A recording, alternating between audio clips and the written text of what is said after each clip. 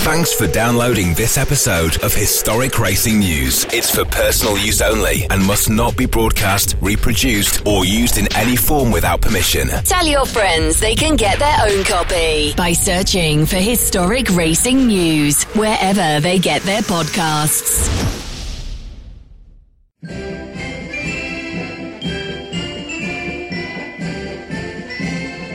Time now for the Historic Racing News Radio Show. Here is your host, Paul Tarsey. On a packed programme, we hear from Tim Foster, who is the man behind much of the resurgence in interest in those fire-breathing Group B rally cars of the mid-1980s. He's also put together an amazing live demonstration of Group B cars, such as the Metro 6R4 and the Quattros and the Peugeot 205 T16s, plus all sorts of rally cars from across the decades at this year's Race Retro, which will be actually out and on the rally stage. He's going to be telling me a bit about that. As usual, I'm joined by the regular Historic Racing News Radio Show team, Jim Roller, Joe Bradley. Hey-ho, neighbours. And Paul Jurd. They'll be, as usual, not holding back on their thoughts and opinions. And the theme for Corridors of Power is called My Favourite Motorsport Story. I also want to hear straight from the horse's mouth about this year's Daytona 24 Hours, which was yet another sign that we're entering into another golden age of sports car racing. Joe Bradley, you were there reporting in pit lane. Was it as good as it seemed? Yes, it was. Fine, thank you very much indeed. Yep, GTP is the future. GTP hypercar, but you know what? Those cars are just so spectacular. And I'm really lucky, guys, because I literally breathing in that brake dust and I'm literally breathing in the tyre smoke as the wheels spin off the apron. It's like I'm so lucky. If I could sum up this year's event in one word, it would be sweaty. Coming from England, I love the sunshine. I love the heat.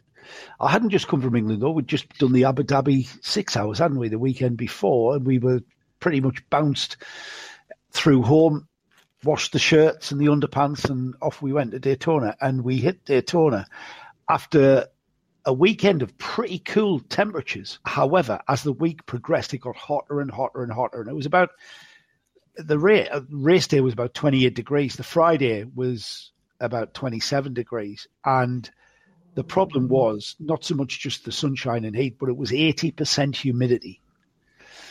And that is the sort of humidity you get when you walk into a sauna. And it was just really, really oppressive. And that made our job really tricky in the pits, because when the drivers were getting out of the cars, understandably, they were whisked away into some sort of air conditioning and to recover and to cool down, basically, because you just couldn't cool down outside. You know, you couldn't, even in the shade, it was just so humid. So I'm getting old, guys, so it's always a grueling event. Any 24-hour race is a grueling event. There was a full course caution with about 45 minutes to go. The Lexus left literally at my feet. The number 12 Lexus left and then burst into flames as it went down pit road from the left-hand front corner. And I thought it maybe had been a bit of a build-up of tyre pickup, but it turned out it was the plenum exploded or something. I immediately managed to get an interview with Jimmy Vassar, who said that the thing had burst into flames because the plenum had burst into flames, and that brought out the full course caution. So we had the 30-minute sprint race to the flag after 23 and a half hours of qualifying race. It was a great finish. Felipe Nasr being chased down all the way to the flag, which came out a lap prematurely. Yes. I don't know if you guys saw that. Yes. I'm still not sure why. I'm sure there's been some sort of official statement made, which I'm not sure. There was. IMSA put out an official statement. This isn't the first time that it has happened. It happened once in Portland in a much shorter race. The checkered flag came out early.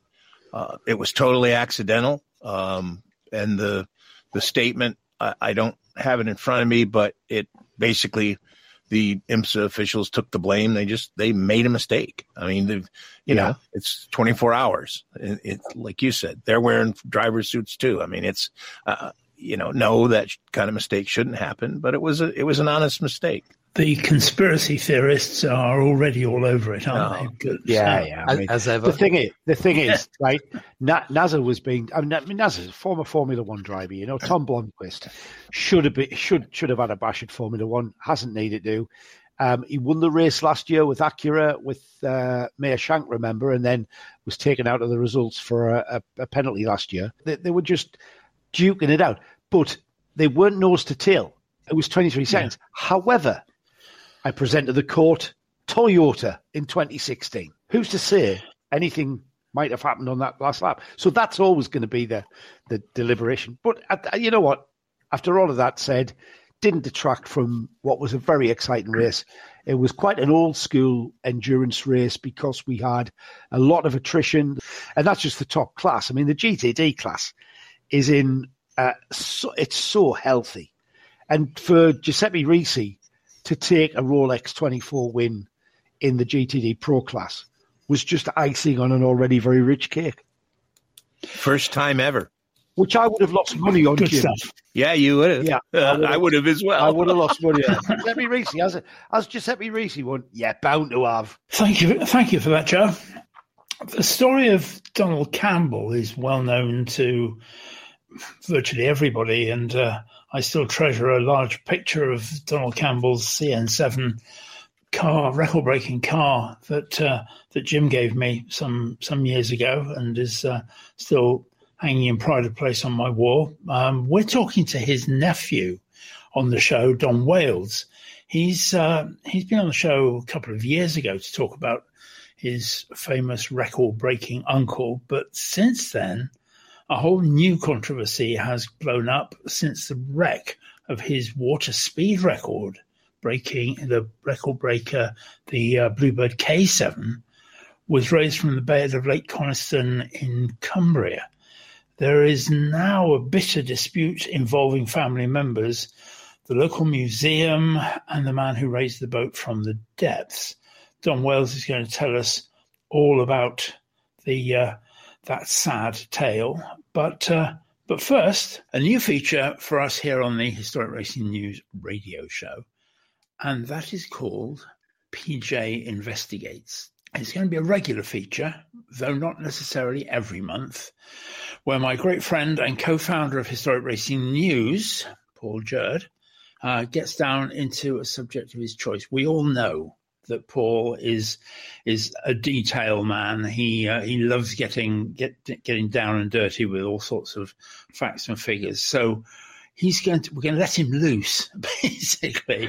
And it might be a circuit, it might be a car, it might be a race series, or a person. And I'm, for one, I'm really looking forward to these. What's your first choice for PJ Investigates then, Paul? Oh, well, I'm going to build up to that because I want to start off just by talking about Italy.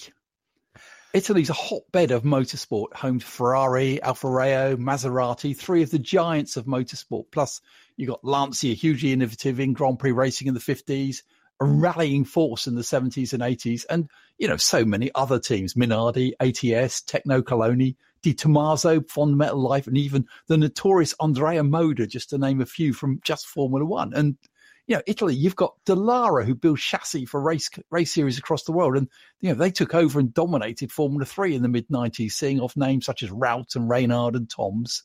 And, now build the Indy cars. Every Indy 500 since 2005 has been won by Dallara chassis, and they've won 23 Indy 500s in all. And, it goes way, way back in Italy. The first race to bear the Italian Grand Prix label was in 1921 at Brescia. And other than the gap for World War II, it's been a constant on the calendar worldwide.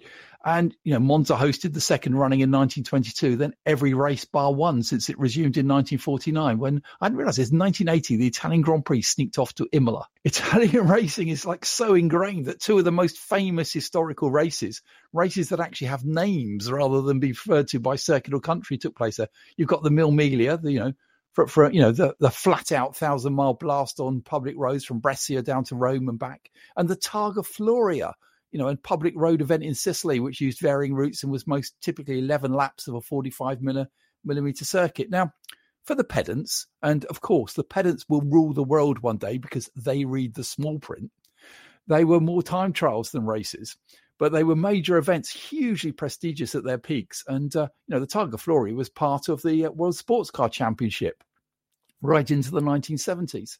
So popular is motorsport that it's really the only country that's got actually a name for its most ardent fans. And there seem to be not many of any other type there. The Tifosi. There are wonderful graduations of support and subtleties that can confuse the non-purebred Tifosi. Any Ferrari driven by a non-Italian will get their support. Any car ahead of a Ferrari will be the target of much derision, some very Italian hand gestures, and much glee should it retire. And this even extends to Italian drivers in other cars. At the 1983 San Marino Grand Prix, the departure of Riccardo Patrese, an Italian driver, from the race in a Brabham while leading with 6 laps to go was roundly cheered as it put Patrick Tombe, a Frenchman in a Ferrari, into the lead. Italy has the teams, the constructors, the races, the circuits, the Tifosi. But the big question is, where has been the dominant race-winning, even championship-winning drivers for the last 70 years? For it's been 70 years since an Italian driver won a Formula One world title, a fact that would have seemed inconceivable right back then because 3 of the first 4 titles were won by Italian drivers. And it hasn't been for want of trying. By my maths, there have been 45 Italian Formula One drivers. So I said that the first of those 4 Formula One titles right at the beginning went to Italians. Giuseppe Farina claimed the first in 1950 in an Alfa. And then in 52 and 53, Alberto Ascari took Ferrari's first titles. And, it's Ascari that I really want to talk about today. I think a forgotten great in many ways. He's still the Italian driver with the most Grand Prix wins with 13, despite only actually having done 32 Grand Prix. And, that's a fantastic record. And in fact, he still holds some Formula One records. Most consecutive fastest laps with 7 between the 1952 Belgian Grand Prix and the 1953 Argentinian. Highest percentage of fastest laps in a season, 75% in 1952. And surprisingly, given the recent dominance of Red Bull, etc., the most consecutive laps led with 302 from the 1952 Belgian Grand Prix through to the French Grand Prix, the British Grand Prix, and then the German Grand Prix at the Nürburgring, and then finally rounding that off with the Dutch Grand Prix. Phenomenal record. Yeah. And possibly a record that looks hugely impressive at first glance to it. Highest percentage of possible championship points won in a season with 100%. Really? 1952, a time, reliability was nothing like it is now, but there was a very odd scoring system where drivers only counted their best 4 results from 8 races. And in fact, Ascari missed the season opening Swiss Grand Prix as it clashed with Indianapolis qualifying. The Indy 500 was the second point scoring race, which he didn't actually do the race. And the remaining 6 races of the season all went to Ascari in his Ferrari. So that's some record, isn't it, really? Yeah. So, who was Alberto Ascari? And, as is common in motorsport, he came from a racing family. His father, Antonio, won 4 Grand Prix in the 20s, driving for Alfa Romeo, was the first driver to win in the Alfa Romeo P2 back in 1924. Won the 1925 Belgian Grand Prix by an amazing advantage of 21 minutes, 58 seconds. Really? just okay, so the races were longer. Yes. And it was a whole different sport back in those days, wasn't it? And we complain today that races are boring, eh? Antonio was killed at the 1925 French Grand Prix at Montlhéry, and, he was hugely popular. He was deeply mourned, and, the public paid their respects in France, and the train taking his body back to Italy was bedecked with flowers at every stop. His coffin was displayed at Alfa Romeo's building with long lines of mourners. And he died 2 weeks before young Alberto's 7th birthday. But that didn't deter young Alberto from his desire to race. And reputedly, he twice ran away to become a racing driver. Not quite sure how that works. It's not really like the circus, is it? So he started racing when he was 17 and over 4 years competed regularly on a whole variety of motorcycles and Gilera, certain, even Bianchi machinery, but had his first car race in 1940. Now, if you're going to have your first car race, you start off somewhere simple, don't you? Somewhere low key, just to get your eye in, have a feel for it. Not Alberto Ascari. His first race was the 1940 Mille Miglia. Admittedly, over 9 laps of a 103-mile circuit rather than the usual blast down to Rome and back. But apparently there was a war on and it was getting in the way, even if Italy was yet to be involved. And the car he drove? The first car built by a friend of his father's, Enzo Ferrari, the AAC 815, because part of the deal of Ferrari leaving Alfa Romeo was he was not allowed to build cars under his own name for 4 years. And Alberto bought the car for 20,000 lira. It was a lovely, handsome two-seater, 1500cc straight-eight engine. And in fact, Ascari was leading the 1500cc class when electrical failure put him out. You wonder who was brave enough to sit next to the novice as a co-driver in his first race, but he kept it in his family, and it was his cousin, Giovanni Minozzi, who filled the seat. Now, as Alberto immediately wanted more, and for the sum of 12,000 lira, rented Piero Taruffi's Maserati for 2 races. Finished 9th in a Tripoli Grand Prix, even though the Maserati was totally outclassed by the Alfas, and then raced the Targa Floria when he crashed out, at which point Italy entered the war. And during the war, he ran a business with fellow racer Luigi Villaresi, transporting fuel and vehicles, and it was Villaresi who introduced him to a lovely lady called Maria Antonio Tavola, who he married in 1942, and they had a son. She was keen that he didn't race again, so the 815 was sold in 1943 for twice what he'd paid for it. Canny businessman, our Alberto. But the family survived the war, and in 1946 he reformed his pre-war race team. And a father of 2 by now, and distinctly more rotund than in his pre-war pictures, if you go and have a quick look. He was initially uninterested in racing again until he went to a race in Naples and persuaded someone to let him try their Maserati in practice. And to his friend's surprise, was right on the pace. And he then tested the car at the Monza that year without Maria knowing. So he returned to racing in Egypt the next year in a one-make series. We think one-make series are new, but all the way back in the late 40s, a one-make series for Cisitalia single-seaters. And came second in the final behind Franco Cortese. That's one for good wood, isn't it? It is really. It's a Cisitalia single-seater. Yeah, I don't know how many of the cars are out there, but they must have looked magnificent. And, he needed a car. And with Ferrari still in the throes of setting us up his factory and Alfa Romeo refusing to sell to privateers, Maserati was the option. So he bought a supercharged 4CLT and raced 2 seasons, coming 4th in the 47 Italian Grand Prix. And running right with the 3rd place Alfa when the fuel tank split, which relegated down the field. But he was showing that he had pace to spare. At the San Marino Grand Prix later that year, he won in a newer Maserati, heading home Villaresi and earning the nickname from the Tifosi of Ciccio, which translates as chunky, which is possibly one of the greater motorsport nicknames, really, isn't it? Well, that's what Colin Chapman's nickname was. Exactly, it was, yes. Yeah, Chunky Chapman, wasn't it? So, as I said, he was slightly rotund, but at longer races in those days, you needed a different sort of endurance.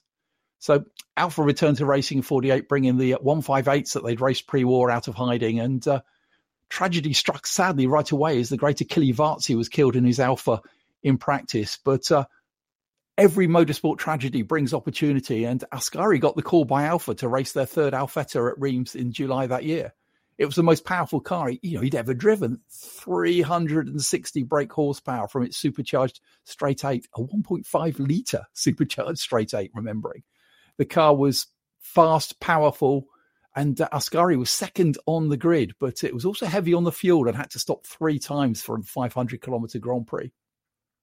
The Alfas dominated the race with Ascari was 3rd, and he led at times. There was only 3rd, actually, after being able to let the team regulars get past and take 1st and 2nd. And he was then back in the Maserati British Grand Prix at Silverstone, and along with teammate Villaresi, they arrived too late for practice. That doesn't happen anymore, does it? No. So they had to start from the back of the grid. And Ferrari and Alfa didn't make the journey, so the 2 Maseratis tore through the order and were 1 and 2 after just 3 laps of the race. So Ascari was now well established, and into the 1948 season, which started in Argentina, they were out in brand new Maseratis, now looked after by the factory, and Ascari took the win. Now, despite Juan Manuel Fangio being out in a brand new Maserati, Ascari took the win, and when he crossed the line, he saw walls of spectators coming towards him. And he was convinced they were out to get him for beating their local favourite. And in fact, our race winner hid in a parked car for 45 minutes before he was finally convinced that they just wanted to carry him aloft after his win. So we complain about track invasions these days and everything. It's a tradition, apparently. But booing Verstappen on the podium at Monza is quite tame, isn't it, by comparison? It is really, yeah. He didn't go and hide in the motorhome, did he, really? It wouldn't be the first But took it on the chin, effectively. So, yeah, there were successes and failures going through it into 1949 and the further forging, really, of that relationship with Ferrari. But it was in 1950 that things got serious. The FIA started their first ever Formula One championship consisting of 6 races. Alfa had stood down in 49, but were back for the new championship. Had Nino Ferrini and Luigi Fagliola as drivers, plus an Argentinian newcomer. An odd thing to say for a man in his late 30s, but Juan Manuel Fangio. Now, Ascari was signed by Ferrari, who, like most of the other cars, started with those incredibly powerful supercharged 1.5-litre engines. But they were actually pretty sure that the other option in the rules of 4.5 litres atmospherics was the way to go, would give better fuel consumption. And they had a new car and combination on the way. Alfa was still the potent beast that they were. And Ascari started the season in that supercharged Ferrari 125. But they actually missed the season opener at Silverstone. This is a whole insight to how Grand Prix racing was at the time. Ferrari didn't go to the first ever World Championship Grand Prix at Silverstone because the Formula 2 race at Belgium was offering more start money. And the next weekend, it was the Monaco Grand Prix, and they managed to turn up late for that. Missed first practice, which meant they had to start down the grid. And there was a chaotic pile-up on the first lap with cars continuing, threading their way through the carnage with fuel all over the circuit. Fangio taking his maiden win, but Alberto Ascari coming through to take second for Ferrari. After the race, Ascari complained to Enzo Ferrari that he was unable to sign autographs for pretty girls after the races. His right hand was so damaged by the stiff gearbox in the 125. They never ran the cars with that gearbox again. You know, as ever, towards the end of the season, it's the Italian Grand Prix that matters for the Italian teams. And Alfa entered 5 cars against just 2 for Ferrari at Monza. But Ferrari had the new 375 with a 4.5-litre engine, up around 4.5-litre V12, no doubt, 340 horsepower. And Fangio was on pole, but Ascari was second, the only 2 drivers to go under 2 minutes. And in the race, there was Ascari was amongst the gaggle of Alphas and led at one point, sadly, only to retire with a blown engine. But that didn't mean he was out the race, because he actually just promptly took over the car of teammate Torino Serafina and finished second behind the Alfa of Farina that actually won. Fangio's retirement enough to give Farina the title, and Ascari ultimately 5th. So hopes were high heading into 51 that there could actually be a challenge to Alfa Romeo. And, it's important to remember as well, context here, that today we see Ferrari as, the big team, the big name in Formula One. Here they were the new kids on the block, don't forget. Yeah, he was actually injured in a crash in a Formula 2 race and still had an arm issue when the championship season opened in May, and was only 6th in a wet race that kicked off the season, to be honest, losing again to Fangio. But second round of the season was again Indy, so that didn't affect the championship positions. And at Spa at June, on 36 laps of the old 14-kilometre race, Ferrari hopes were high with their better fuel consumption, and they were on course to make 1 less pit stop than the Alfa. Alberto qualified second on the grid, but again, in just 10 laps, was alone battling with the Ferraris as Villaresi and Taruffi had car issues. And Farina won for Alfa from Ascari, and Fangio losing 15 minutes in the pits as a wheel jammed on, pit stop issues even back then. So basically, it was a big season. Still no win for Ferrari. And as the Silverstone hosted the British Grand Prix, and finally, Ferrari took that dramatic win, but it wasn't with Alberto, unfortunately. It was Froilan Gonzalez from Argentina came out on top. And actually, he pitted his car for a pit stop and started to get out to hand over his car to Ascari, who politely declined, letting Gonzalez take the reward for handing his car over 2 weeks earlier in France when the opposite had happened. So chivalry in those days, eh? Yes, it doesn't happen now either. It isn't. But Alberto didn't have to wait long for a win. And earlier, he'd run at the Nürburgring in Formula 2 earlier in the year, and that came in useful as at the end of July, he was there 30 seconds clear of Fangio after a great battle where he actually reeled in the Argentinian and passed him. And he then led home a Ferrari 1-2 at Monza. So with 1 race left of the season, somehow Ferrari and Ascari were actually in with a shout of a title, despite how the season had actually started, just 2 points behind Fangio and in an even better position with drop scores. And, the Ferraris were the form car, quickest car. Alberto claimed pole, but hoping for better acceleration in the race, the team decided to run 16-inch wheels rather than the 17s they'd run all season. Worked fine in practice, but in the heat of the race, the car started throwing treads, and Alberto was in for a pit stop after just 14 laps. He finally came fourth, but had to settle for second in the championship. Ferrari once more shooting themselves, and for a little bit of a theme over the years with them for that every now and then, I think. Yes. The 52 should have seen the V12 Ferraris the class of the field, but Alfa withdrew from racing, and BRM were not really serious competitive positions. So Ferrari actually had the only Formula One cars. So the FIA realised that the only team would be Ferrari, and it declared the series would run to Formula 2 regulations. 2 litre atmospheric engines or 750cc supercharged. But Ferrari, of course, been successful in Formula 2, had a great little engine, a 4-cylinder 2 litre. And Ferrari and Ascari were looking like favourites for the season, especially because Fangio was sidelined by a testing crash at Monza. What did Ferrari do with Ascari? They missed the opening race, the Swiss Grand Prix, descending to Indianapolis. And so the first Grand Prix win for Ascari was actually at Spa in June, that far into the season. And he won almost 2 minutes clear of Farina, then won at Silverstone, Nürburgring, Zandvoort and Monza, claiming every remaining race in that 400, 500 Ferrari. And with the best 4 scores counting, this is an age of way less reliable cars, he finished the season with a perfect score and his first title. Yeah, there was no Fangio, but he was completely dominated drivers such as Taruffi, Villaraci and Gonzalez, and was seen as a worthy champion. Into 53, now Fangio was back in a Maserati. And the 1953 season started in January in Argentina. And with Indianapolis not really counting, the next Grand Prix was actually all the way in June. Can you imagine that? First Grand Prix is in January. The second is effectively in June. Yeah. And Ascari won. In fact, he repeated at Spa 2 weeks later. And in fact, he'd won 9 of the last 10 championship races. The only non-win, Indianapolis, which he didn't contest. So it was a great season. And again, the Italian Grand Prix was rounding off the season, and it was an epic slipstreamer.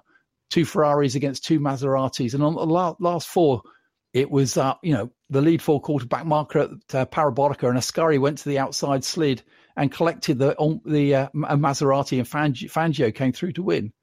And Ascari, who's always a suspicious man, basically, at that point, basically said it was the 13th after all. This is a man who always wore a lucky blue crash helmet. But it didn't really matter because he'd already sealed the season back earlier, way, way back in the season with victory at the Swiss Grand Prix. 54 with new regulations, 2.5 litres. And Ascari actually went to race for Lancia, which turned out not to be a smart move because they didn't have a car. So he actually dibbled and dabbled with other cars and everything. Finally, the new Lancias were ready for the last race of the season. Ascari put the car on pole, so there was so much potential in that Lancia D50, but retired after 9 laps. They worked hard on their cars over the winter, but Mercedes-Benz were coming in, Ferrari were going to be rivals. It was going to be a tough year, and Ascari, they did some non-championship races in the Lancia just to try to actually get some pace into it. But the first race of Monaco, strong entry, and the 4th Lancia driven by 56-year-old local hero Louis Chiron. This was different times. Farina and Taruffi were 49, Villaraci was 46, and Alberto was now 36. The Mercedes was supposed to dominate, but Alberto swapped cars with Chiron before the race as he damaged his gearbox.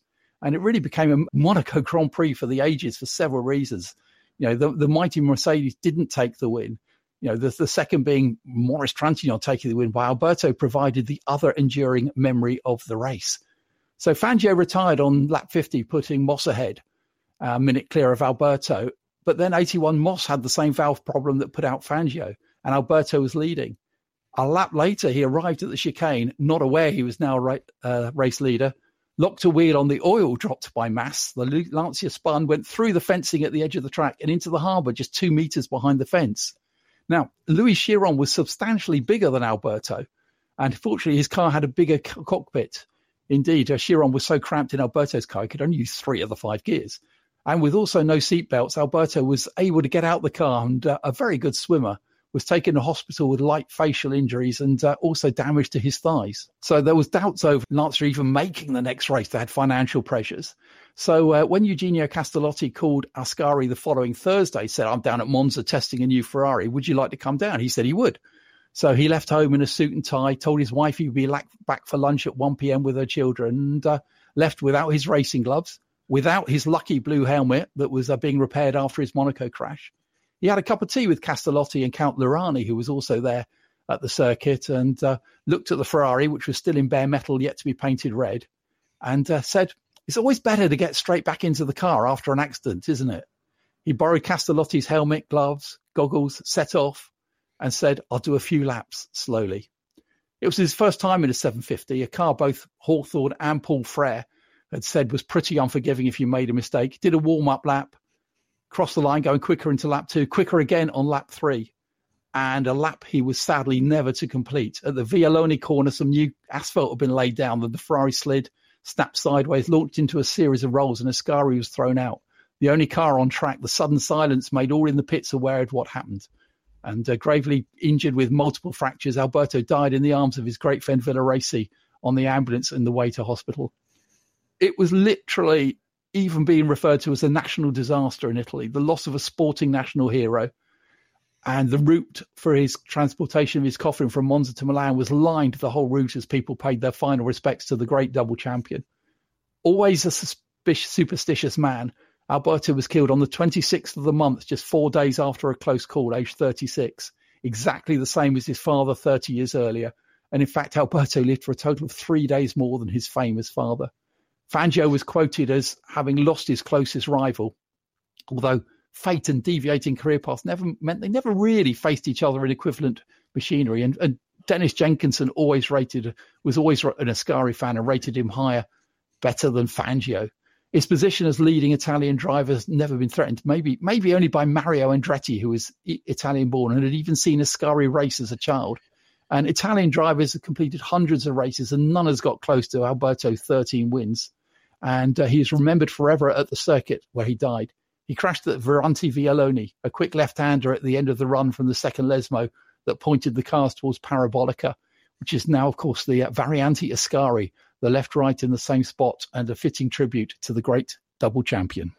You're listening to the Historic Racing News Radio Show. Thank you, Paul. Thank you very much. Fascinating stuff there. As you probably know, Paul and I will be joined on stage at Race Retro on the 23rd to the 25th of February by Jim Roller and Nick Padmore for a live version of Corridors of Power.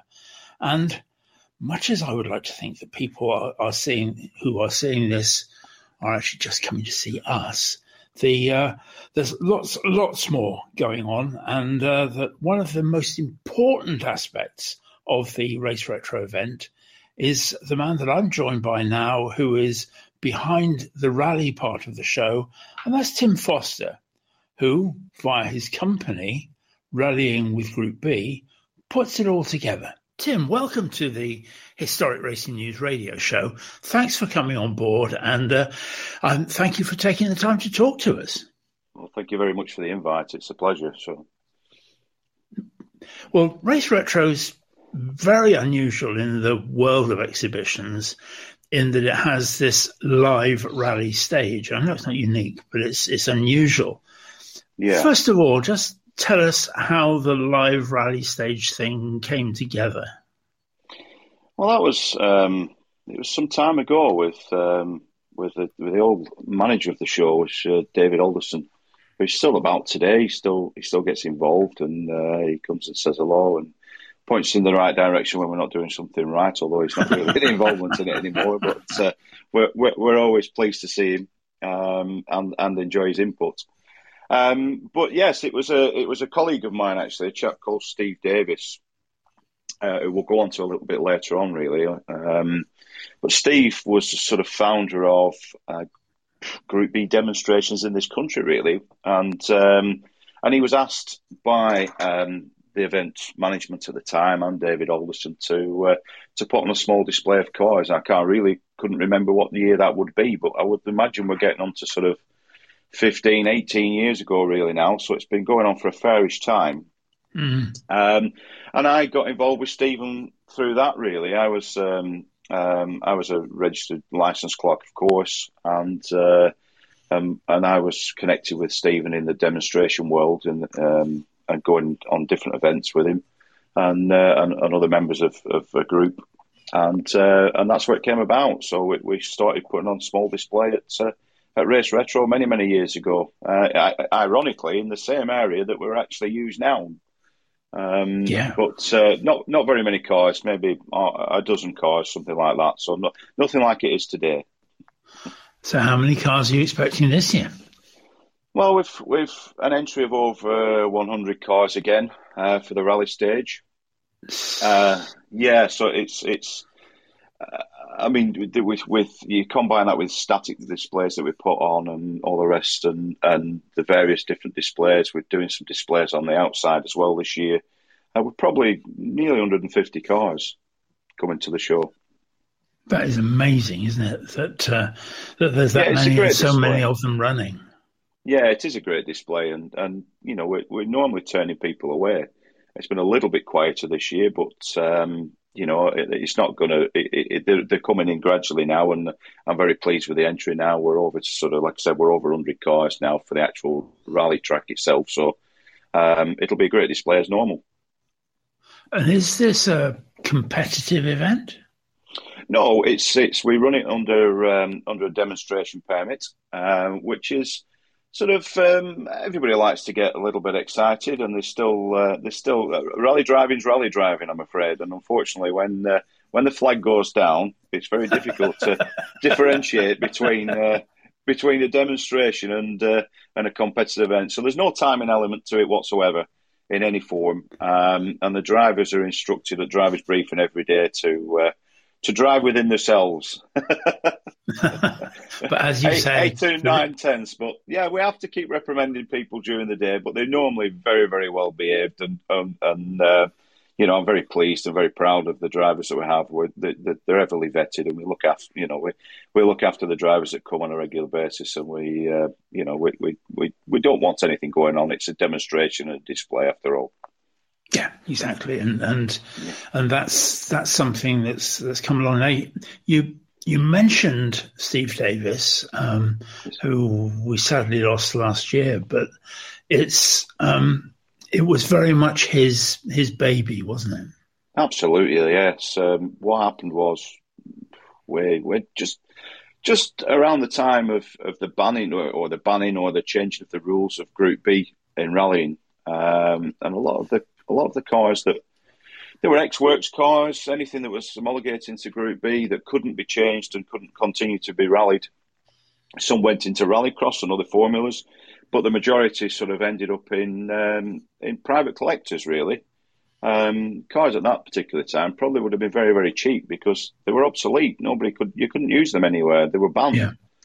And they were snatched up by a lot of people that were, either they just wanted a Group B rally car, or they had the foresight to realise that one day they were going to be worth £1 million.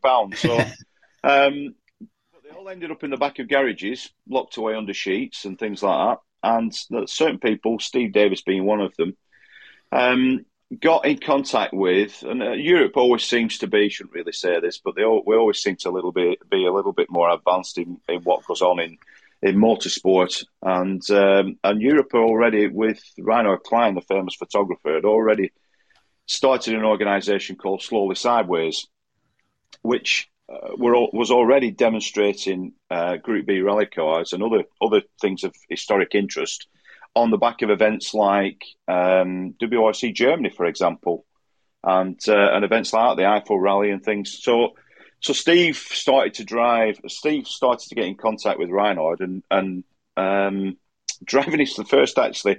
Every time Steve went, he drove his car all the way to Germany. He had a Porsche 911 Porsche, and he drove it all the way with his co-driver, all the way to Germany, did the event, and then drove it all the way back. So that was a marathon in itself, to be honest. And it would have been a large rally. I can't remember what rally it was, but it would have been a large rally. And Steve then sort of, decided that obviously he started coordinating a few of the other local chaps or the UK chaps and Japesses and started to encourage people to go over abroad and do the slowly sideways events. Eventually what happened is Steve just asked permission to start his own group in the UK, and that's how it came about, and that's how Slowly Sideways UK came about, or Slowly Sideways GB came about, and the story goes on from there, really. Now you're a great Group B fan. I know that you on the T-shirt it says rallying with Group B.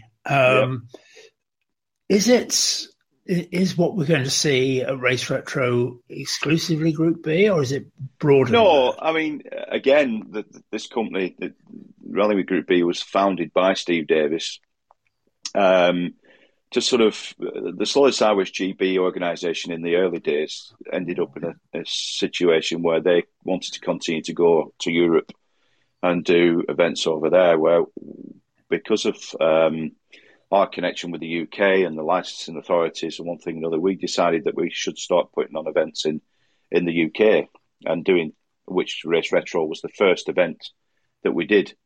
And basically we, Steve, Chris, and so Steve started Rallying with Group B as a separate organisation, albeit we did run under Slowly Sideways early days at Race Retro. But anyway, Steve started the Rallying with Group B name, and his ploy was, I always said, what's Rallying with Group B mean? And he says, well, exactly what it is. It said it's Rallying with Group B, not Rallying a Group B.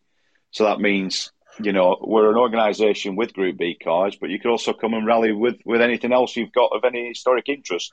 So to answer your question, basically we take anything of any historic interest, and with Race Retro we've expanded that because it's a rally demonstration at Race Retro. We take anything now that's of interest right up to modern day sort of R5 and the World Rally cars. We've had in the past, like last year, for example, with probably half a dozen of the current R5 cars, which put on a fabulous display, right back to sort of Ullman Imps and Minis, and, with ex-Ron Altonen and Paddy Hopkirk minutes attending, and that's so we've got a full array of cars right through the period of rallying, really. Many of our listeners are principally interested in circuit racing rather than rallying, perhaps. Yes, so of course. Just talk me through what Group B was all about.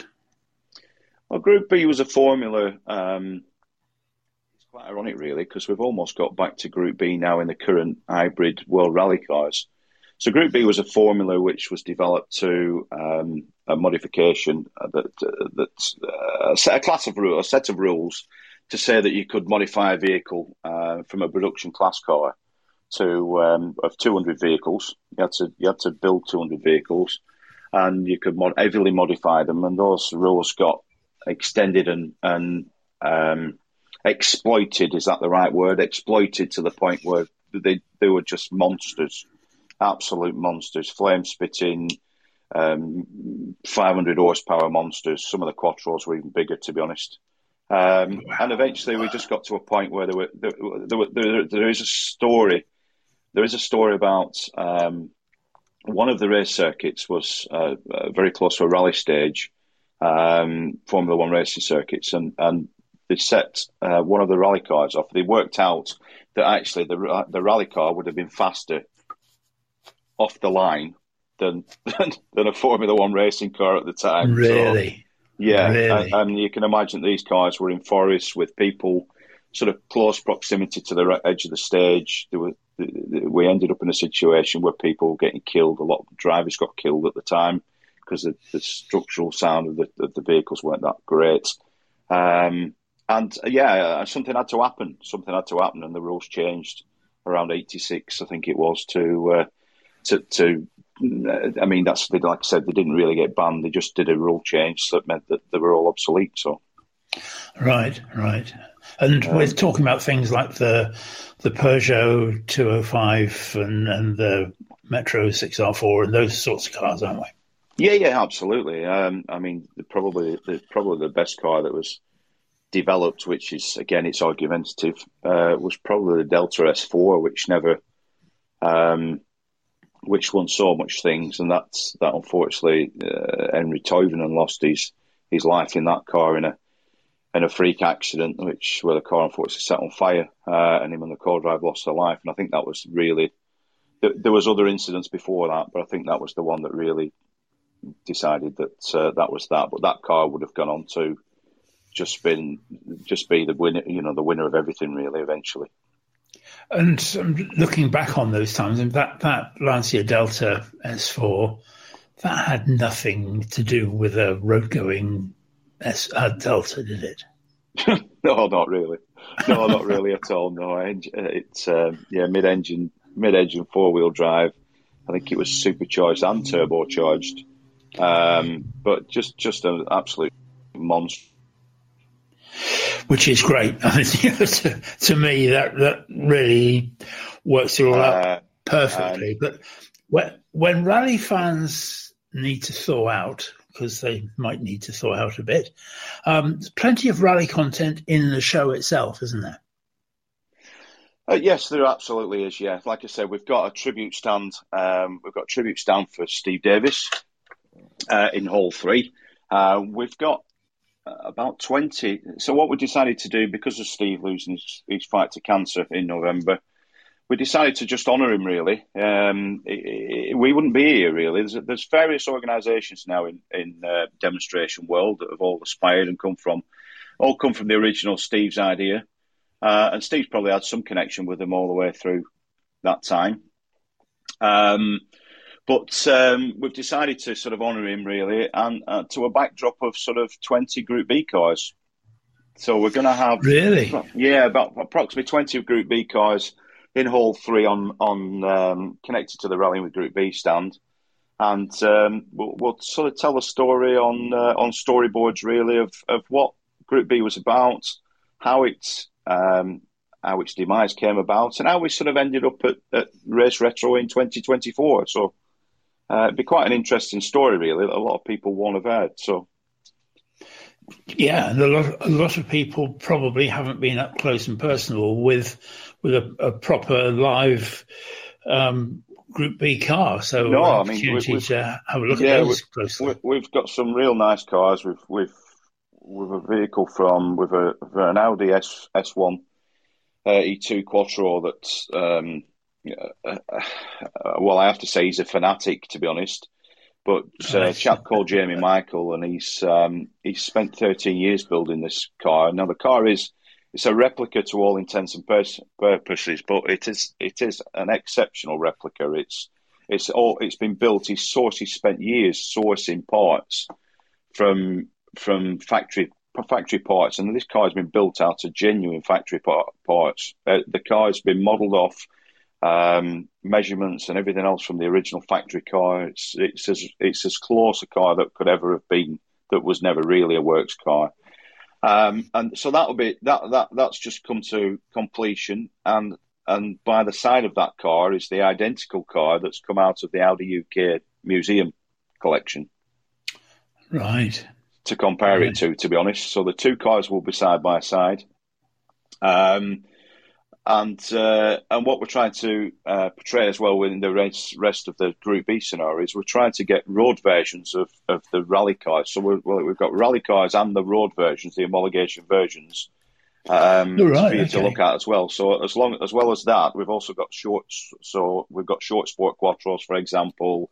We've got an three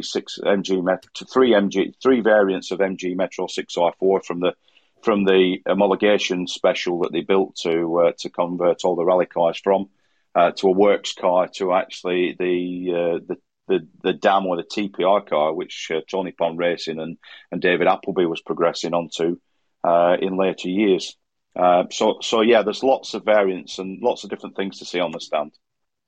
And you mentioned there that you've got the storyboards to go with it. Yes, that's something we're working on at the moment.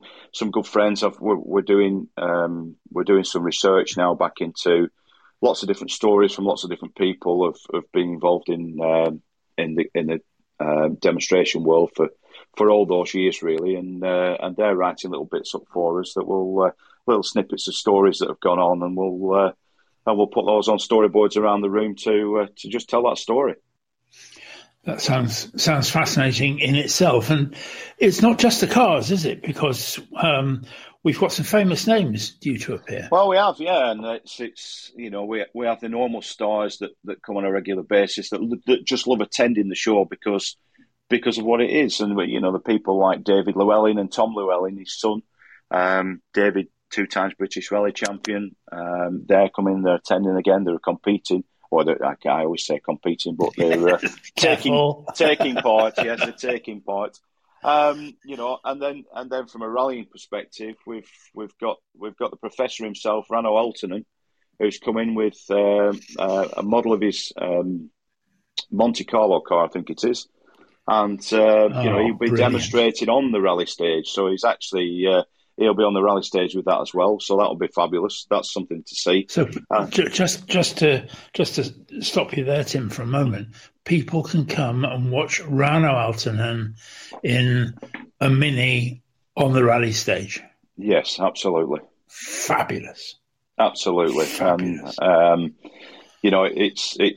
We've had Rano before, and we've put him in one of his old cars, and he did a few stages for us, but he's predominantly coming to do the event. He wants to come and do the event. That's what he's coming to do. So it's part of a connection with BMW Mini and some other things he's doing as well. And there's some other elements to that which I'm sure will come out over the show that on the live interview stage that he'll tell you about what that plan is. But so that'll be interesting. It'd be nice to see him in anger in his own car.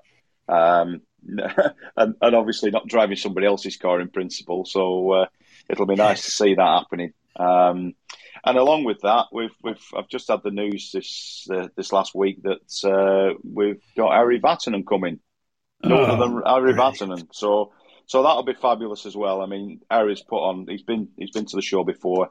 He puts on a fabulous display. And he will be driving as well. He's offered to drive as well. So if I can find somebody daft enough to let Harry drive their car, which strangely enough, Paul, there's always somebody comes out that will work and goes, he can drive mine. But which ironically, I have an extra Russell Brooks Andrews Eat for Hire Astra, which I allowed Louise Aiken Walker to drive last year. So. Which worked all right, to be honest. It worked okay. So. But there's always somebody daft. It's always somebody daft enough to let them drive the car, including me. So, but the whole point is, you can then put Harry Vatanen's name on the door, can't you? Well, that's it. Yeah, he's definitely driven it, hasn't he? So, yeah. You can't argue that point. So it's going to be a great event, isn't it, Tim? And congratulations to you. Thank you very much. For all of that. And just to remind everybody, that's Race Retro at the Stoneleigh Exhibition Centre in Warwickshire, in the heart of the British Midlands, some of the most beautiful countryside around. Unfortunately, it's now got HS2 running through the middle of it, but that's a different subject for another day. Yeah, we've managed to work around that from the rally stage. We're very lucky that didn't affect us too much. So yeah. Now you can get tickets for Race Retro at raceretro.com, and as a listener to the Historic Racing News radio show, just use the code HRN24 for a discount on your entry tickets if you buy them in advance. Tim, thank you so much for coming and to talk to us. I mean, you certainly whetted my appetite. We're going to be there for 3 days anyway, so I'm going to bring my wellies, and I shall be out there and enjoying that for at least some of the time. But Tim Foster, thank you very much indeed for joining us. Thanks for the invite, Paul. I'll see you on the weekend. And now for something completely different, opinion and bombast. It is time to find out who will rule the corridors of power. For the February edition of Corridors of Power, we've chosen something which is completely a matter of personal preference, and that is called My Favourite Motorsport Story. You may remember that at the beginning of January, when we played the game, Jim complained that Paul Jurd frequently got to go first. And he followed that up with a solicitor's cease and desist letter to me. And when I ignored that, he sent a couple of unpleasant characters round to my house with stocking masks on, trying to persuade me of the error of my ways. So, being a devout coward, let's start with Jim. Well, Jim, what you got? That kind of falls right in line with my with my story, actually. Irony of ironies. First, I narrowed it down to 3. Those 3 were Dan Gurney filling in for Bruce McLaren after he sadly passed away, and having such success for the McLaren operation. That was Gurney doing something that was selfless and basically gave his time to the McLaren operation, won the first 2 races of that year's Can-Am season, and got the team off to a great start, because you'll recall that Denny Hulme had also burned his hands. So the team was in pretty much disarray. Dan came in and was a calming influence and was able to win the first 2 races, and probably would have stayed with the team. As is typical, sponsors got in the way. Dan was a Castrol guy, always had been, and they didn't want Dan working with McLaren because they had a competing oil company sponsor. That scuppered the deal, and Dan moved on. But it's always been, to me, one of the great motorsports stories of the paddock helping the paddock out, when Gurney put his own aspirations aside to go help McLaren. Of course, the great story of Niki Lauda's comeback in 1976 after only 42 days, coming back to Monza. That one really had an impression on me, because as a young reporter in 1976, I got to interview him at Watkins Glen in his second race back after the big crash. And I will never forget seeing what he went through to just be able to go out and perform. So that will always be one of the greatest stories to me, was his comeback and the resilience that he showed and the courage that he showed to just walk away later that year. That whole story from being saved to the last rites and telling the priest to get out of the room because he wasn't needed. All of those things make for a great story. But the one I chose, again, has a very personal tone, and it's the death and resurrection of the Watkins Glen circuit. Racing started in the streets of Watkins Glen, which is my hometown, in 1948. Eventually, the circuit moved up on the hill to its current location. And in 1970, after a huge success and rapid growth in the early 70s, the Watkins Glen Grand Prix Corporation decided that it was time to expand the racetrack. That proved to be the first of a series of some things that were their own missteps and some things that were just plain bad luck that ended up causing the facility to eventually go into bankruptcy. They took out a bond issue of $3.4 million in 1970 to increase the racetrack from 2.4 miles to 3.77 miles. While things started off well, the construction was done in 71. By 73, things really started to fall apart, and some things were, as I said, not of their own making. In 73, the first thing that happened was in July, and that was the largest rock concert in the history of the world, really. Over 600,000 people were at the Watkins Glen circuit. 600,000, Jim. 600,000. It made Woodstock look like a garden party. Wow. Roads were blocked for 14 miles around with cars that had just been left. They would tow my father actually bought a car. What they did was they held the cars, I think, for 45 or 60 days after the concert. If they weren't claimed, they were auctioned off. And my dad actually bought a car that was auctioned off. Kids just left them and never came back. While the concert was a success, it ended up there were $22 million in lawsuits because of damage that was done, promises that were not kept. And that was the first issue. Then in 73, in October, Francois Sever gets killed. Then Helmut Koenig gets killed. And now they've got to make more changes to the racetrack. They still have this $3.4 million debt hanging over them. Well, they carried on until things got really bad. In 1980, the only reason they were able to hold the Formula One race was because Bernie Ecclestone actually lent them $800,000 to do the race. And then in 81, Bernie said, no, the trough is closed. It lost its Grand Prix. And the community was devastated. And there was a lot of recriminations because a lot of what went on at the racetrack was done in secrecy. And that shouldn't have been. And there was a lot of pointing of fingers at Henry Valent, who was the head of the organization at the time, the Grand Prix Association.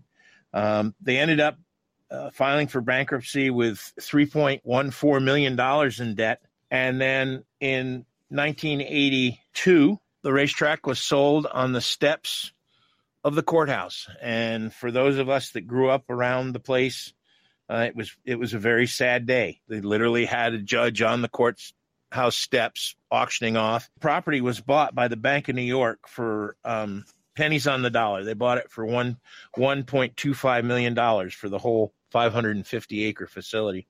Little did we know at the time, behind the scenes, Corning Glass Works, the Corning Glass International, Corning Enterprises, as the corporate name is, was working behind the scenes. Jim Reisbach was the man. He was a big racing fan. He was the comptroller at Corning Glass. He put together a deal to buy the facility from the Bank of New York, along with help from our friends in Daytona, International Speedway Corporation. They were partners in the deal and consultants, and they bought the racetrack in July of 1983. 1 year later, they had their first race again at Watkins Glen, and it was a summer IMSA race, much like it was not the 6-hour race yet. It was just a regular IMSA race, but again, that 6-hour tradition would be revived. And the 25 lawsuits, all of that stuff, those were all settled out of court. The racetrack has continued to thrive ever since. Eventually, International Speedway Corporation bought out the Corning Glass stake in the property, and it is now part of the Daytona empire, if you will.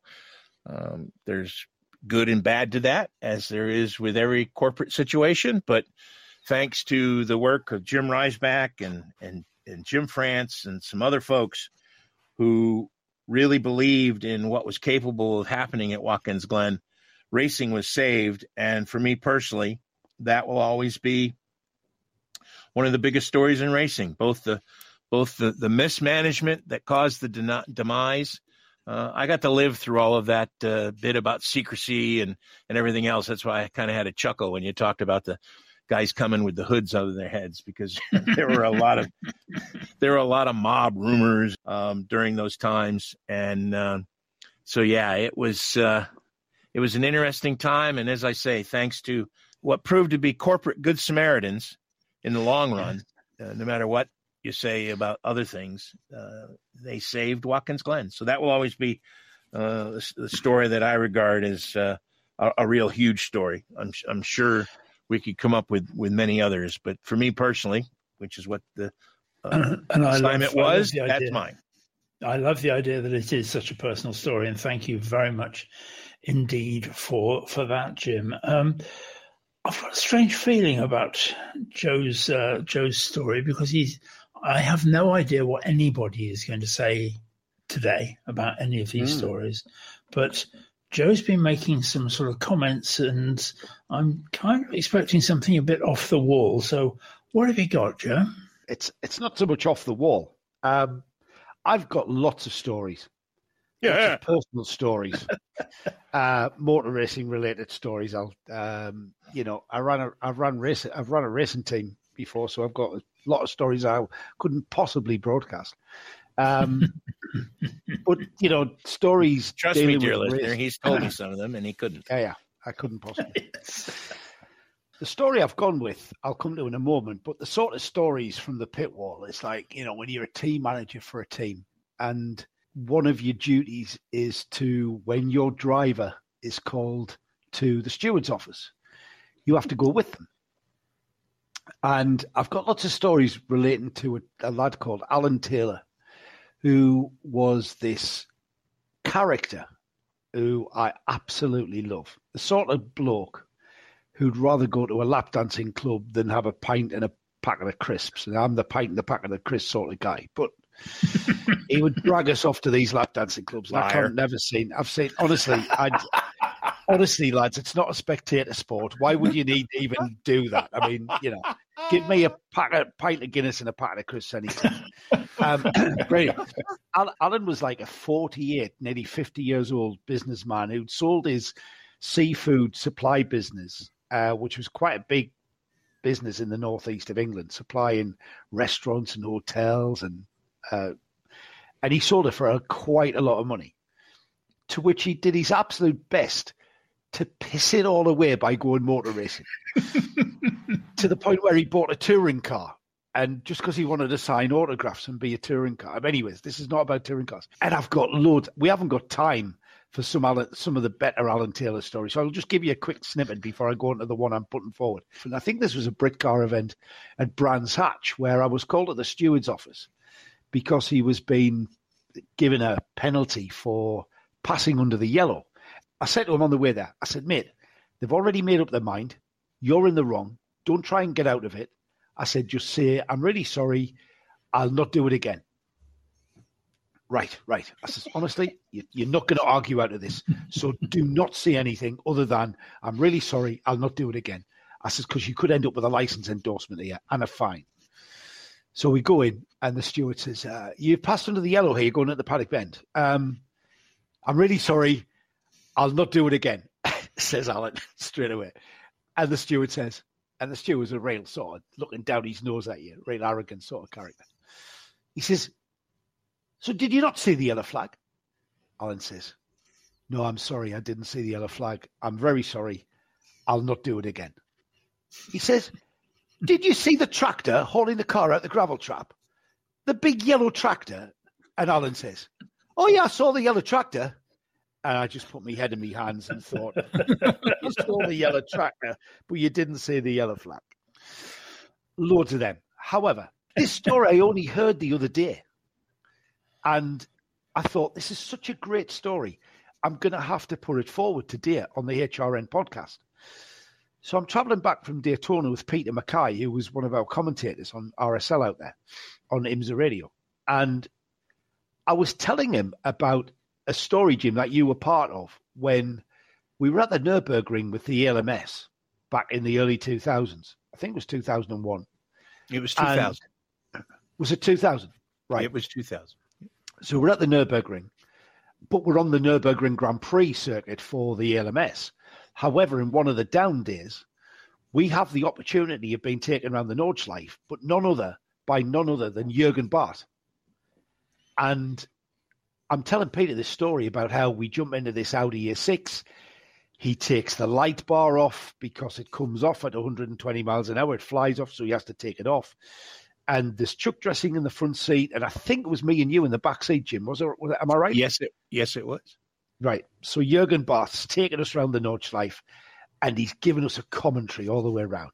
And he's like, down towards the foxhole through those sweeps. All the way through here is flat. I'll never forget those words. All the way through here, flat. Just phenomenal. And so I'm telling Peter this story about, and he's like, oh, you ran the Nordschleife with Jürgen Barth. I says, oh, mate. I says, he was even wearing the ring from his 1,000 kilometer win at the Nürburgring Nordschleife back in the 70s. Yeah. Oh, my God. He said, have you heard the story of his, of his family and how he, and his father? And I said, no. So this is the story, right? So Jürgen Barth's father, Edgar Barth, was a motorcycle racer in Germany before the war. And he raced for a company called the DKW Motorcycle Factory Team. And he was a pretty high-level motorcycle racer. And he also did some racing with BMW. And then along came the Second World War. And this really stopped Edgar Barth's career, as when the war finished, they ended up in the east part of Germany, which was under communist rule. And so the fact, motor racing ceased to exist in East Germany. So he finds himself in East Germany under Soviet control, and motor racing was just a distant ambition. He then started racing, sort of low-key racing, and he joined a team called the Renn Collective, which is simply translated as workers going racing. So you can kind of get the sort of feel for it. And they used and it was all done in East Germany, the DDR, all in the Eastern Zone as it was called then. And he raced for the Eisenach Motorworks, which had been part of BMW until the war, and then it was all segregated and cut it off. And EMW was the Eisenach Motorworks, which was a BMW factory pre-war. So he starts racing again, and he raced at places like the Tempelhof Airfield circuit. He did some car racing with, I think, some Porsches and stuff. And it got to the point where he was permitted to compete in the western part of Germany in some international competition. He was on an old EMW bikes that didn't have the funding. He raced on the Nürburgring. And there was a point where, when racing in the West, he decided to defect. Now, there was about an estimated 400,000 East Germans fled in 1953 alone. And there was just this stream of people leaving the eastern part of, Soviet-controlled Germany. So they were just flooding across to the west. And that's when the segregation came in Berlin. And that was when the wall was put up in 1961. The EMW, the Renn Collective's days were numbered because they just ran out of money. And Edgar Barth knew that his racing days were over.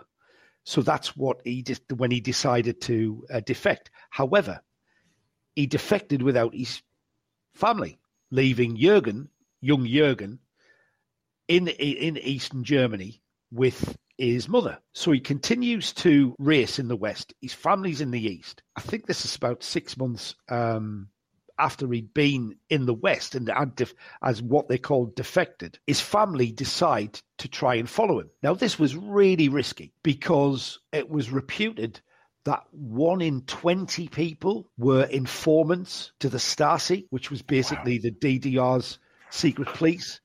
So your neighbours could be informants to the authorities. So you didn't know who to trust. And in the November of 1957, Edgar went off to compete in the 1,000 Ks in Venezuela. He's off racing in Venezuela, and his wife and kids are making their risky journey back to the West. So they gathered basically the belongings, anything they could carry. They trudged through forests. They jumped in cars belonging to people who they felt they could trust, and eventually made it to the eastern side of Berlin, which was behind the Berlin Wall. They just did not know who they could trust. So it was because of it was a day of mourning. It was when Germany kind of paid tribute to their dead. Totensonntag, I think is the word.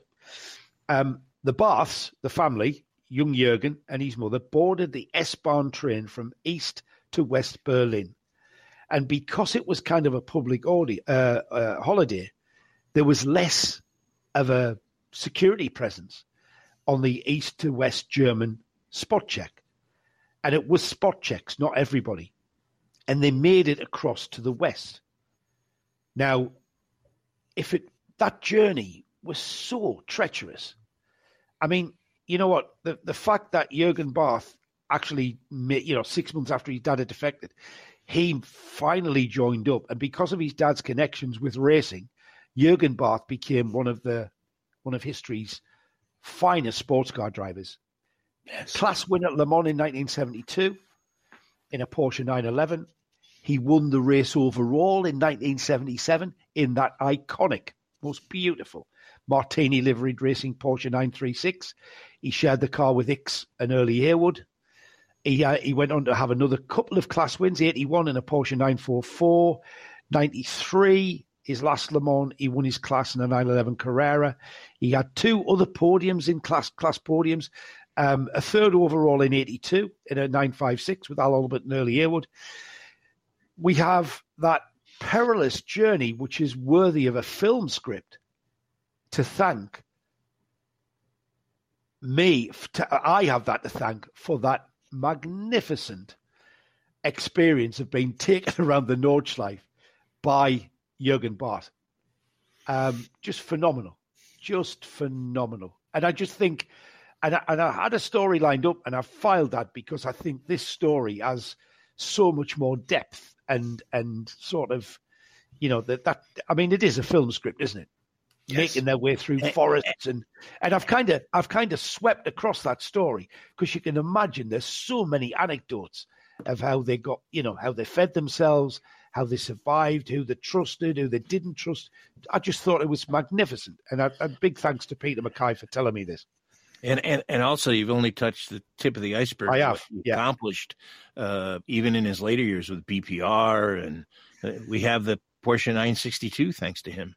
So, yeah, absolutely, yes, yeah, and another great personal story. And I think the other thing about crossing the border from East Germany to West is you didn't pay with a prison sentence; you paid by getting shot. Yeah. And it was as simple with as your that. life. Yeah. Yes. You're listening to the Historic Racing News Radio Show. And finally, Paul Jurd, what have you got? Well, I started off thinking this was quite hard, and then ultimately I just came across so many stories that I think we can revisit this one again and again. And I thought about getting personal because, I've done Le Mans with a couple of teams and they're fantastic stories. If you're there, anyone at Le Mans, any particular car, you could fill hours with stories just from your week at Le Mans with things that have happened. Or I thought of the time when I had to stand in and become a British Touring Car Championship grid person, I think is probably the better phrase, when I was with the team and our girl got stuck in traffic and I was there, and it turns out to be far more complex than I thought. But hey ho, did you Well, looking good in Lycra is complex, Paul. No, it was before then. No. It turns out you're holding the pole with the car number, isn't it? And you go out on the grid and you have to face down the circuit until your car comes, primarily so you don't get mowed down by anybody. And then when your car's there, you've got to turn around. And, it's very complex. And fortunately, the very nice girl to my right was talking me through it. But I was then spotted by Alan Hyde, despite being halfway down the grid, and unfortunately got interviewed at Croft on the grid as a grid person. But there we go. Not my finest hour. But I was talking earlier in the programme about the 1950s, and a couple of stories from there caught me. But, Monaco 1950, just the second ever Grand Prix. And on the opening lap, a freak wave actually soaked part of the circuit and caused chaos at Tabac, ultimately putting 10 cars out the race. Fangio was leading, comes around the final corner, sees the yellow flags, but in fact slows right down and sticks a hand up to indicate to the closely following Villaraci there was a problem. The track was blocked, fuel all over the surface, marshals trying to deal with everything. And, one report has Fangio actually nudging a car out the way so that he could get through everything and continue racing. And after the race, he was actually asked why he slowed down so much before he could even see the incident, which was out of his sight round the corner. And he said, it was the spectators. He said, I was the race leader, but they weren't looking at me. They were looking the other way. And, these people, they're thinking in a different way to us mortals. And I love these stories that reveal a little about the driver. I spoke about Alberto Ascari earlier, and someone who seemed to be liked by all his rivals and didn't really quite get into Alberto the man. But the famous motorsport photographer Louis Clementaschi, I always get that wrong, tells of having been at a race in the Nürburgring in August 1950, watching Ascari win, and the next race was the International Trophy back at Silverstone. Clementaschi was being driven back by a friend, and on the cross-channel ferry, they saw Ascari and fellow racer Serafini in the bar. Now, he'd never met Ascari before, but they introduced themselves, chatted the entire crossing. And as the ship was docking, Ascari said, I have to drive to London. Do you know the way? Clementaschi said he did and started describing the route, at which point Ascari said, why don't you come with me? You're not going to turn that down, are you? So they went down to the car deck, and there were 2 open Ferrari 166S race cars. Clementaschi went to jump in the passenger seat, only to be stopped by Ascari, who said, "In England, you drive on the other side of the road, don't you?" Because Clementaschi was actually British, despite his unusual surname. He said, "In that case, you drive." So they set off out of Dover with Clementaschi leading Serafini in the other Ferrari, and there was no traffic, no speed limits. And Clementaschi had the Ferrari up to 100 miles an hour and realised that Ascari was getting a bit agitated about that in the passenger seat.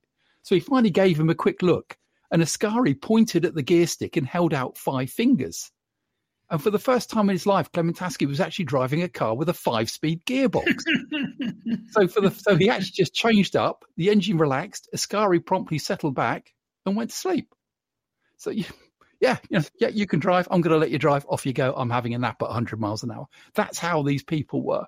And there's so many stories. I came across so many stories about Hans Stuck and Dieter Quester and their duel when they were driving for BMW, the things that they did to each other.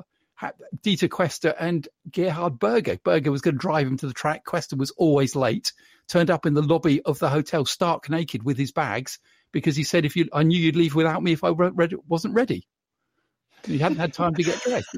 But, so many. Graham Hill, great character. I remember as a child, that bad crash he had at Watkins Glen, being interviewed on live TV. I think it was Sports Personality of the Year from his hospital bed, still being charming and witty. Graham Hill, great underrated champion in my view. But he was on at an endurance race in the US and in the pit lane was interviewed by the great Chris Economaki. And Chris says, what kind of car will you be driving in today's race? Hill gave him a blank look, looked at the camera, looked at the car, walked across to it, bent down, looked at the emblem on the front, walked back and said, "It's a Ferrari, I believe." But if you're going to go for stories, there is a gift that keeps giving. And the obvious go-to for any motor racing stories are the Brambilla brothers, Vittorio and Tino. Yeah. Stories been told so many times about them, stories that have no doubt evolved over many years. But, hey, in Vittorio's case, we're talking about a driver with one of the best nicknames in motorsport. He was known as the Monza Gorilla, a man who took one Grand Prix win, got so excited celebrating crossing the line that he crashed the car. But both brothers raced, in a race at Monza. Vittorio was just ahead of Tino, came out of a corner, but Tino got the better exit, got alongside, and then moved across on him.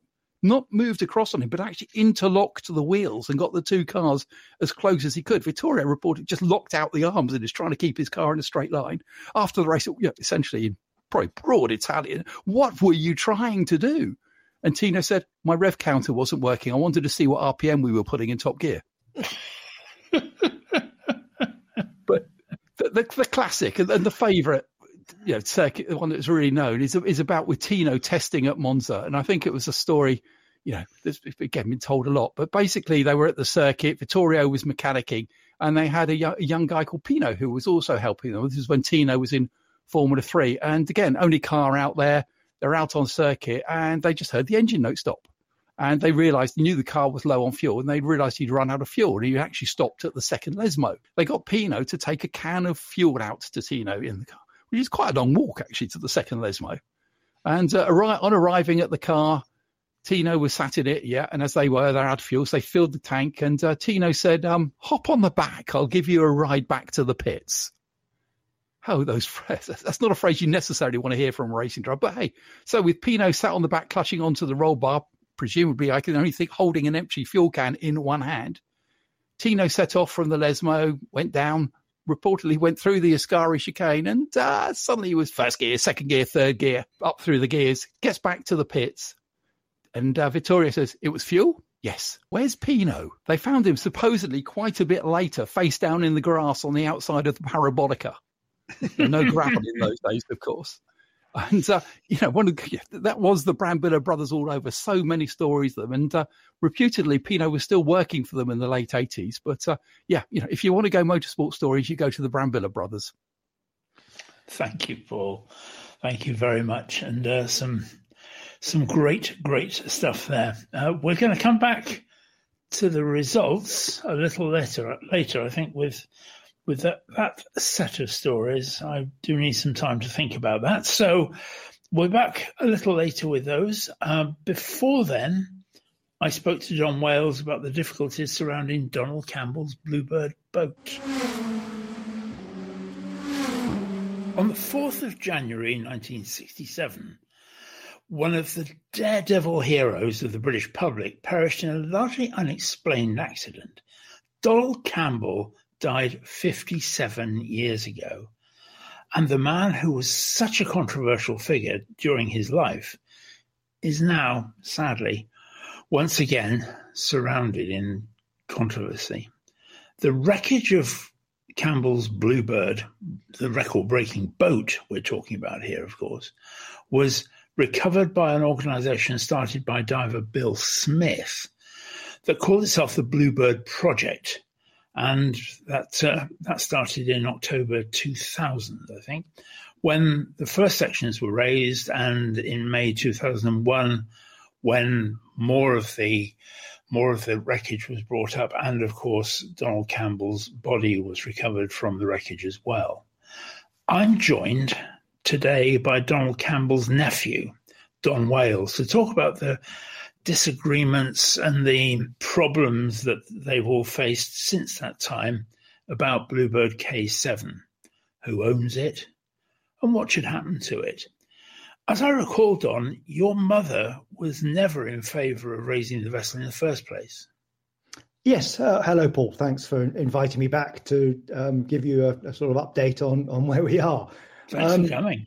Yeah, well, it goes back to really 1997 for myself, with involvement with Bill Smith.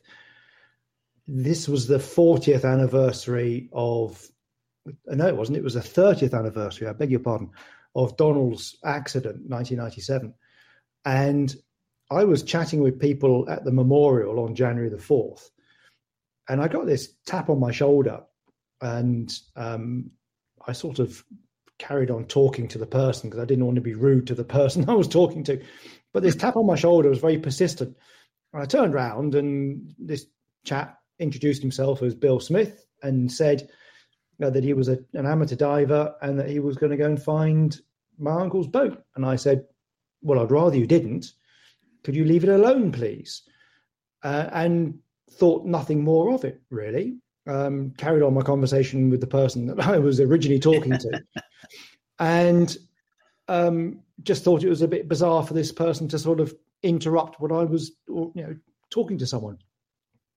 And then, yes, you're right. Fast forward to 2001, and Bill Smith announces that he's found the boat, the wreckage, to cousin Gina, Donald's daughter. And he says, I found your dad's boat. Would you like a piece of it? And apparently she said, no, I want all of it.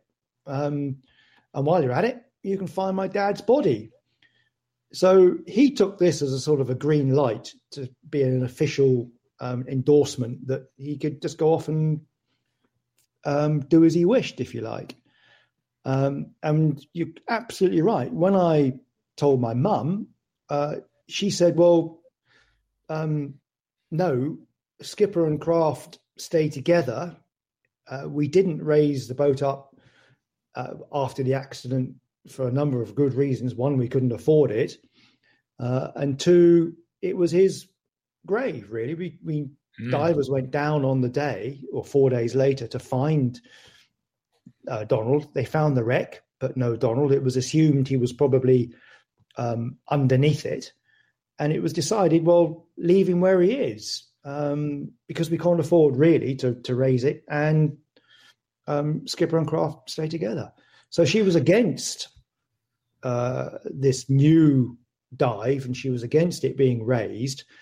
And her words to me still ring in my ears, that she said, if that boat comes up, it'll be a can of worms. Mark my words. And wow, she was prophetic. Absolutely right. And I feel guilty that at the time I thought that we had found someone who was going to be honourable. He seemed on the outset to be honourable and do the right thing. And whilst we had a generation, my two brothers and Gina, that cared about my uncle, that we would be able to sort of get it raised up and look after it and do something proper with it. And I convinced my mum and Tonya to sort of not air their concerns too much, but for all of us to agree that the boat should come up. So Tonya, Donald's widow, was against it as well. She was, yes. Yeah. But we thought that Gina's wishes should be more listened to. It was her dad. And yes, it would be nice to sort of give him a proper burial once he was found. And then the boat and him could be reunited in Coniston at some point. We didn't know then what we could do with it, whether we would restore it or put it on display as a wreck or whatever else. And we had to prove then that we owned it.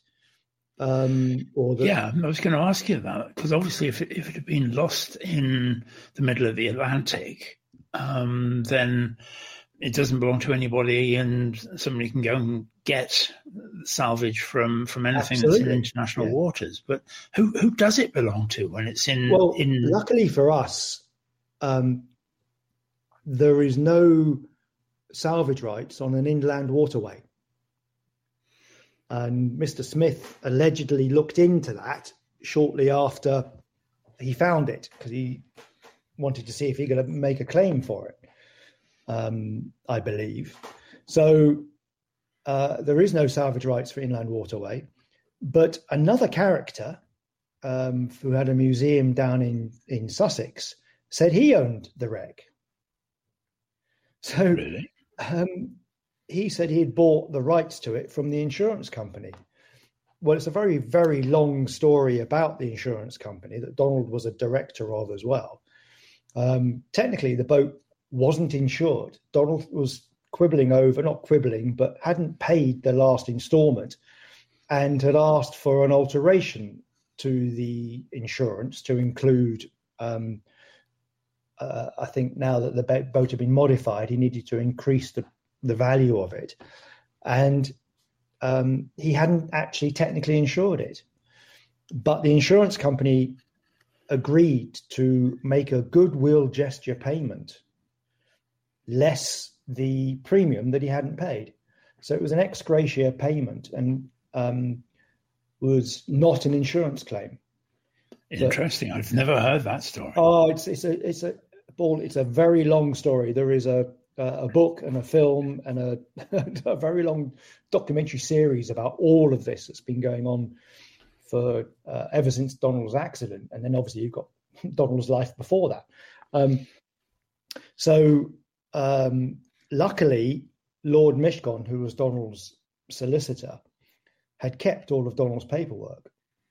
And we categorically proved that Tonya owned the wreck as the beneficiary of Donald's will. And Tonya then actually said that she wanted to give the boat to me, or the wreck, I should say. And I said, well, that's very kind of you, Tonya, but I've got nowhere to store it. I've certainly not got the money that is going to be required to look after it, get it rebuilt, because we couldn't put it on display as a wreck, in our opinion, because it was just too morbid. When we went up to Newcastle to see all the bits that Bill Smith had managed to get off the bottom of the lake, he had sort of placed together what remains of the cockpit there were, and you could just about see where Donald had been thrown through the canopy. And it was such a horrible, mangled mess that it just couldn't go on display as a wreck. So the intention was to return the boat to a seaworthy condition? Yes, we spent 3 or 4 years trying to convince the lottery to give us a grant to restore it. They turned us down twice for a number of reasons, which I won't go into today. And Mr. Smith then said, well, look, let's do it ourselves, that he would take control if we allowed him. And he would source businesses to help. He would get volunteers to help. He would raise funds by selling merchandise if we allowed him to use the Bluebird name and logos, which we did. And he got, people to help, volunteers who would go up at a weekend and literally pull it apart, dry it out, and then start to put it back together. So all this time, there was a small army of volunteers going up who then became like a trusted circle of friends of Mr. Smith. And we allowed him to continue for a number of years to just restore it at his own pace. The museum wanted to know what we were going to do with it. And this is the Ruskin Museum. The Ruskin Museum. My timeline's slightly out here, but basically we had already now donated the wreck to the museum, the Ruskin Museum, to allow them to apply for a grant to get an extension built on the Ruskin Museum for the Bluebird wing to house the Bluebird boat. Well, the Ruskin Museum is at Coniston, isn't it? It is, yes. It's just off one of the streets in Coniston. It's a little museum dedicated to, Coniston life, but mostly John Ruskin. And it wasn't going to be big enough to house the Bluebird boat. So they got something like £800,000 worth of grants to build a magnificent new wing to house the boat when Mr. Smith had finished restoring it. And then many years later, I started to sort of sense that this wasn't quite what was going on, wasn't quite what we wanted. And the goalposts kept changing. Mr. Smith kept very carefully changing the goalposts to what we originally sort of suggested and agreed we wanted. And it gets to the point where, he wants to run it. I thought we shouldn't run it at the time. And he then starts to say that he owns the new bits that he's put on. And I'm ringing alarm bells all over the place with Coniston, with the family. But I'm afraid it sort of fell on deaf ears in the early days. And again, I can't say too much about all of that history. I appreciate it. But needless to say, 20 years later, we're still in the position that he has the boat in his workshop. It's completely finished, apart from maybe some cosmetic tidying up to do. He has run it on lock FAD in the Isle of Bute in 2018, I think it was, or 2019, I forget now, 2018. So all intents and purposes, it's finished. So therefore, put it in the museum as agreed.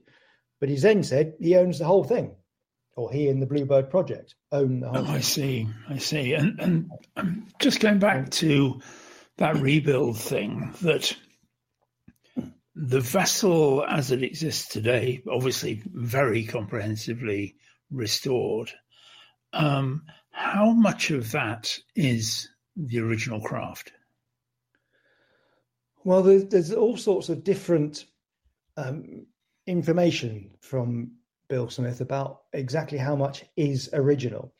At one time, he was saying that nearly all of it was original, and he was able to put back everything that he found off the bottom of the lake, or most of it.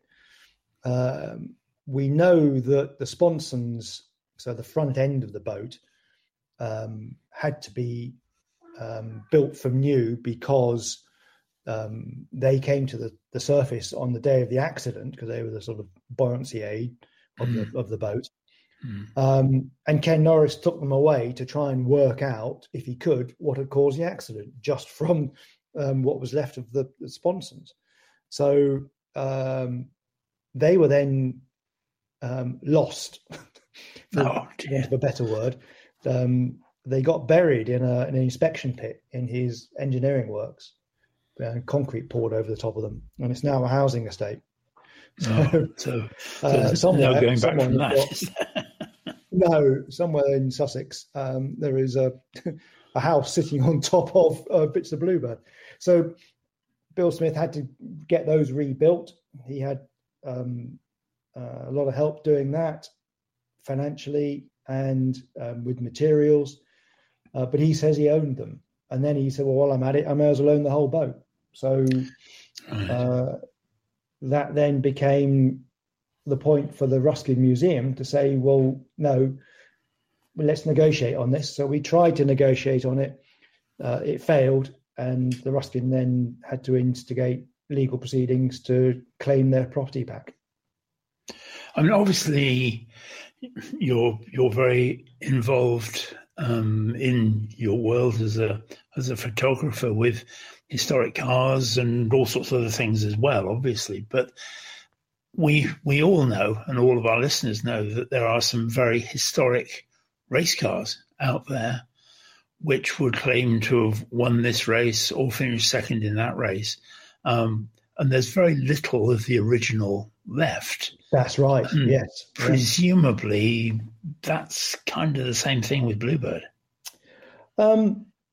Well, yes. I mean, it depends how thorough you want to be. There is a completely new engine in there because the engine disintegrated over the time that it was in the lake. I say a new engine, a similar Orpheus engine that's been on loan to Bill Smith. So the engine isn't the same engine. The front end isn't the same. It's new. But I think a lot of what you would classify as the main body is refabricated, if you like, with original bits, lots of original bits. The cockpit's all new. Bits of the seat are the same seat. The steering wheel got mangled, so there's a new steering wheel. So yes, I suppose you could say it's a bit like Trigger's broom, but a lot of it, there is a fair chunk of that is original, yes, and has been straightened out and had bits added to it to give it strength, maybe. But definitely the spirit of K7 is very much alive in that rebuild, yes. And you said about the fact that the rebuilt K7 has run. It has been on the water and done all those things. How do you feel about that? Does it give you a lump in your throat? Or? Well, I didn't go up and see it because I didn't think it was a good thing for me to be up there because Mr. Smith and myself just do not see eye to eye. Gina went up and got very emotional about it and carried away with some of the things she said at the time. But I did see the news footage and other footage that people showed me. And it looks magnificent. I never saw it in real life on the water or heard it, So as a child, I didn't fully appreciate what it was. I actually only saw the boat under a tarpaulin at Donald's home. I sat in the Bluebird car with my uncle, but never saw the boat. So the sort of racer in me would love to see it on Coniston now. And hear it on Coniston, but the sort of family side, it's still thinking, well, my uncle was killed in that boat, and I didn't think that anyone should sit in the cockpit, despite a lot of it now not being original, but bits of the seat are original, I believe, and some of the bits are still original, but not a lot of it. And I just want out of respect, Donald's wishes would be, well, yes, I love seeing it, but I don't want anyone to sit in the cockpit because that's what killed me. That's my opinion anyway. But I would love to see it on one hand, yes, and hear it because it's a magnificent machine. It was so advanced for its time.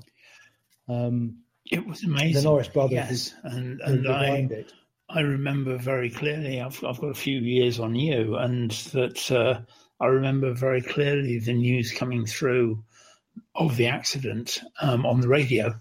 I had a holiday job at the time, and that they actually stopped whatever the program on Radio 2 would have been that everybody was listening to, and broke in and said that the accident had happened. And I remember that very clearly. And it's so difficult, isn't it, that you look at anything like that. And I come back to the historic race cars scenario. There are plenty of cars out there which at some time or another in their lives have been involved in a fatal accident. And it's, but I think you used the word respect is so important in all of this, isn't it? That Bluebird and Donald Campbell, and before him, obviously his father, Sir Malcolm Campbell, that Bluebird is synonymous with those two.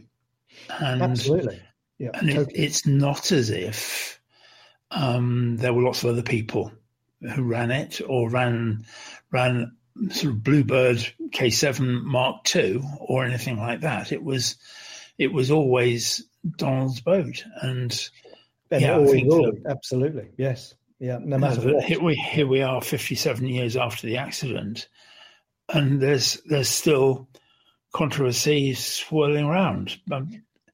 It's not. Is there any sign of a resolution? Well, I'd like to think that common sense will prevail and that the truth will win out. If we have to rely on the legal system to get the boat back, then I just don't see the legal system saying that it doesn't belong to the Ruskin Museum. All of it, the new bits, the old bits.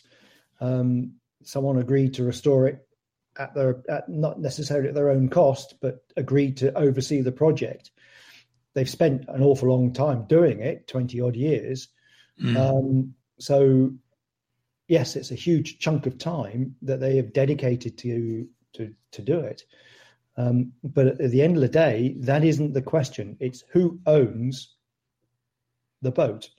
And I just don't see a court saying it's owned by Mr. Smith in any shape or form. It's owned by the museum.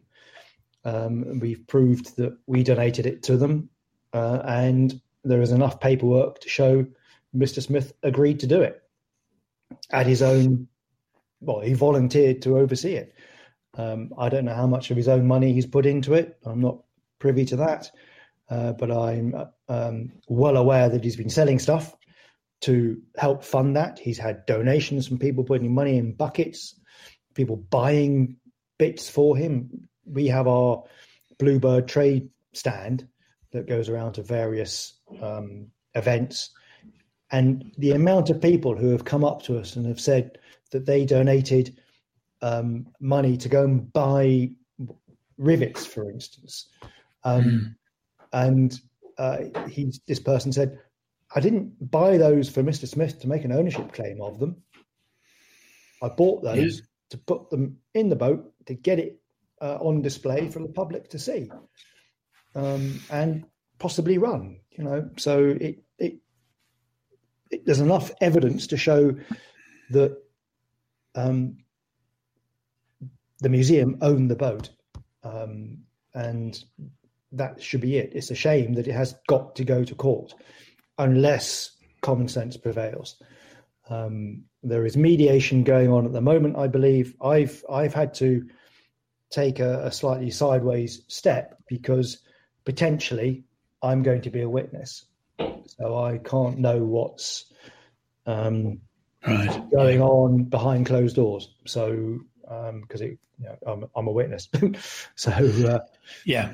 I mean, it's a strange one, isn't it? Because at one end of the spectrum, this is an immensely emotional thing for not just the family, but for all sorts of people. And that the other end is cold, hard facts. And yes, it's, the resolution sits somewhere in the middle, doesn't it?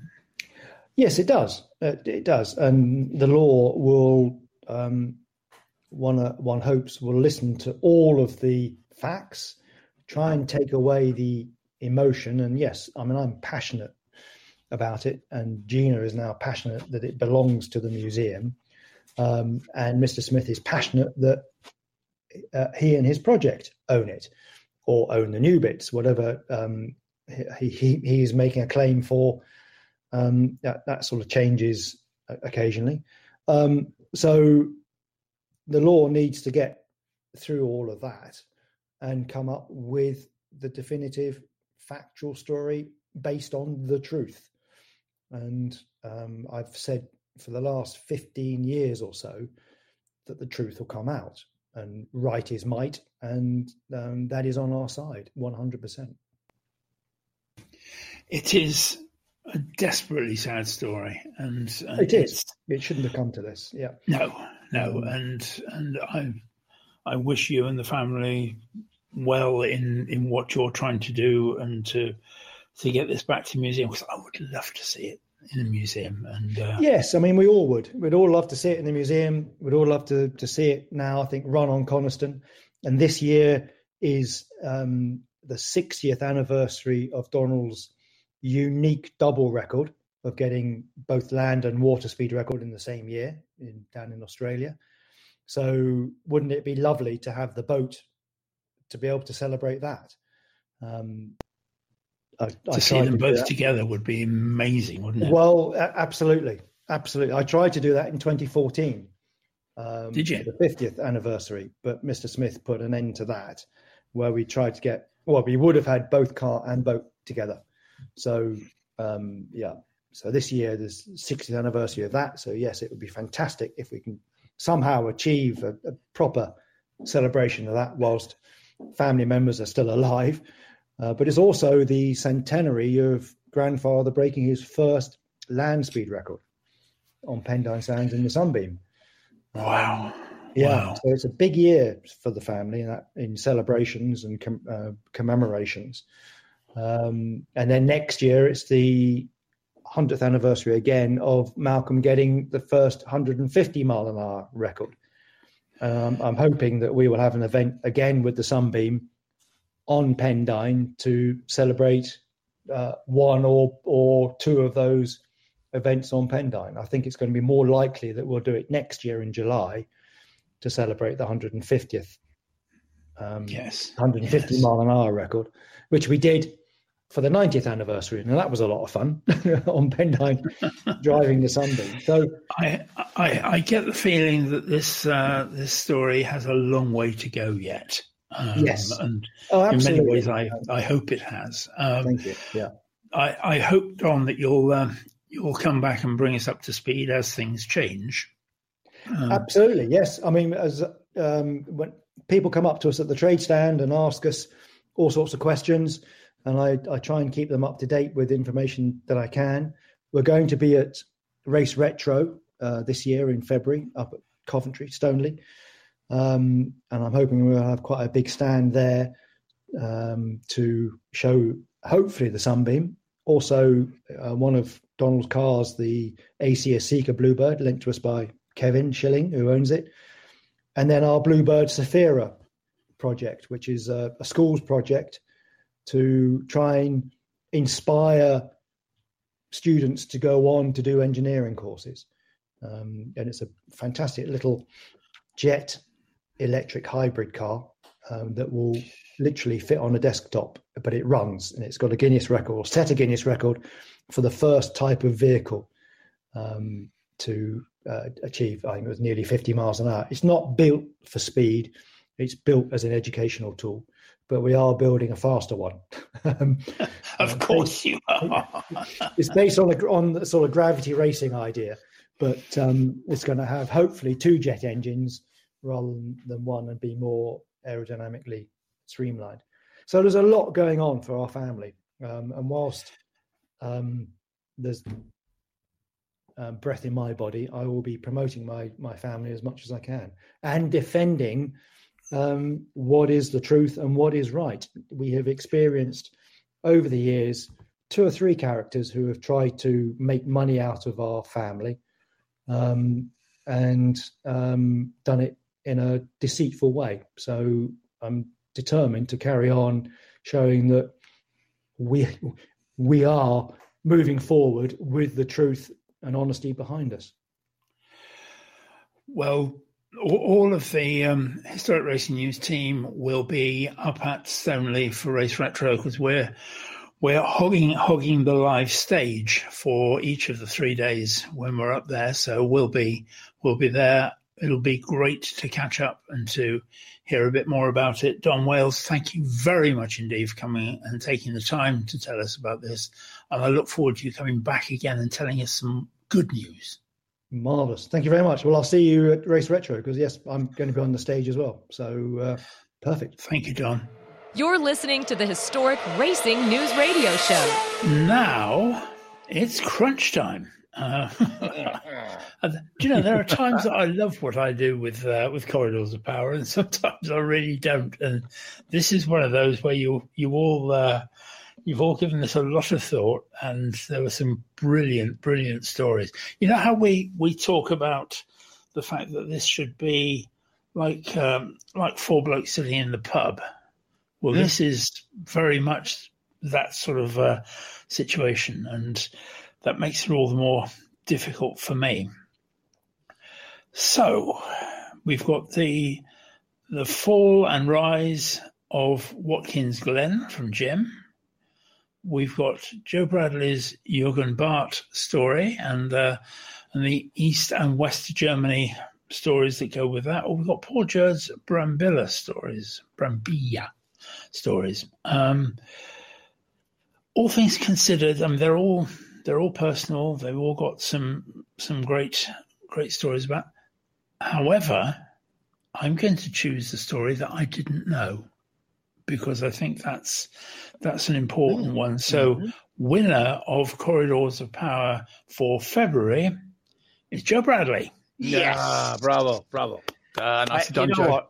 Well-told story, and a great story. I thank Peter Mackay for that, because I was fascinated with that story that he told me, and I didn't know it either. Had no clue. I just think that it's got so much depth to it. At that period of history as well in Germany, with the DDR and West Germany, of course. Brilliant story. Yes, I mean, it's unthinkable. Well, I hope it's unthinkable in 2024, but remains to be seen.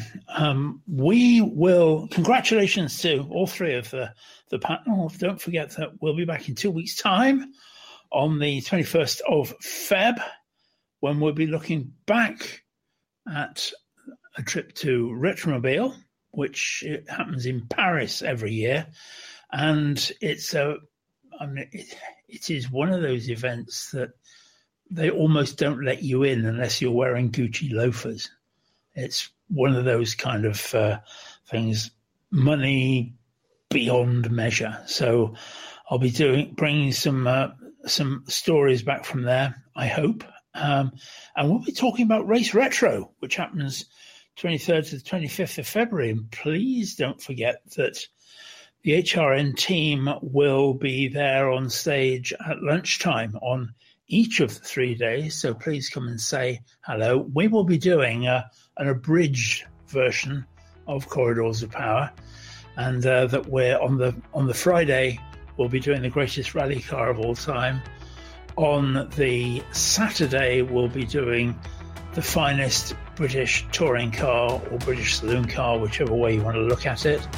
And on Sunday, we'll be reprising our efforts at the greatest film, motorsport film of all time. So we'll be doing that. So do come and say hello. We'd love to see you. And if you haven't got your tickets yet, go to raceretro.com and use the code HRN24 to get a special historic racing news discount. But we'll We'll be looking at the final countdown to that in 2 weeks' time. That's it from us. I hope you enjoyed the show. My thanks to Don Wales and to Tim Foster, and special thanks to the regular Historic Racing News team of Jim Roller. First place again there, Jim, just so you know. No more solicitor letters. So first place to Jim Roller, Joe Bradley and Paul Jurd. My name is still Paul Tarsey, and as always, if you have been, thank you very much for listening.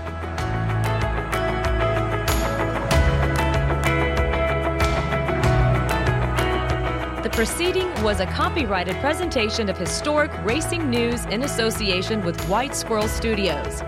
Any rebroadcast, reproduction, or usage without the expressed written permission of Historic Racing News is strictly prohibited.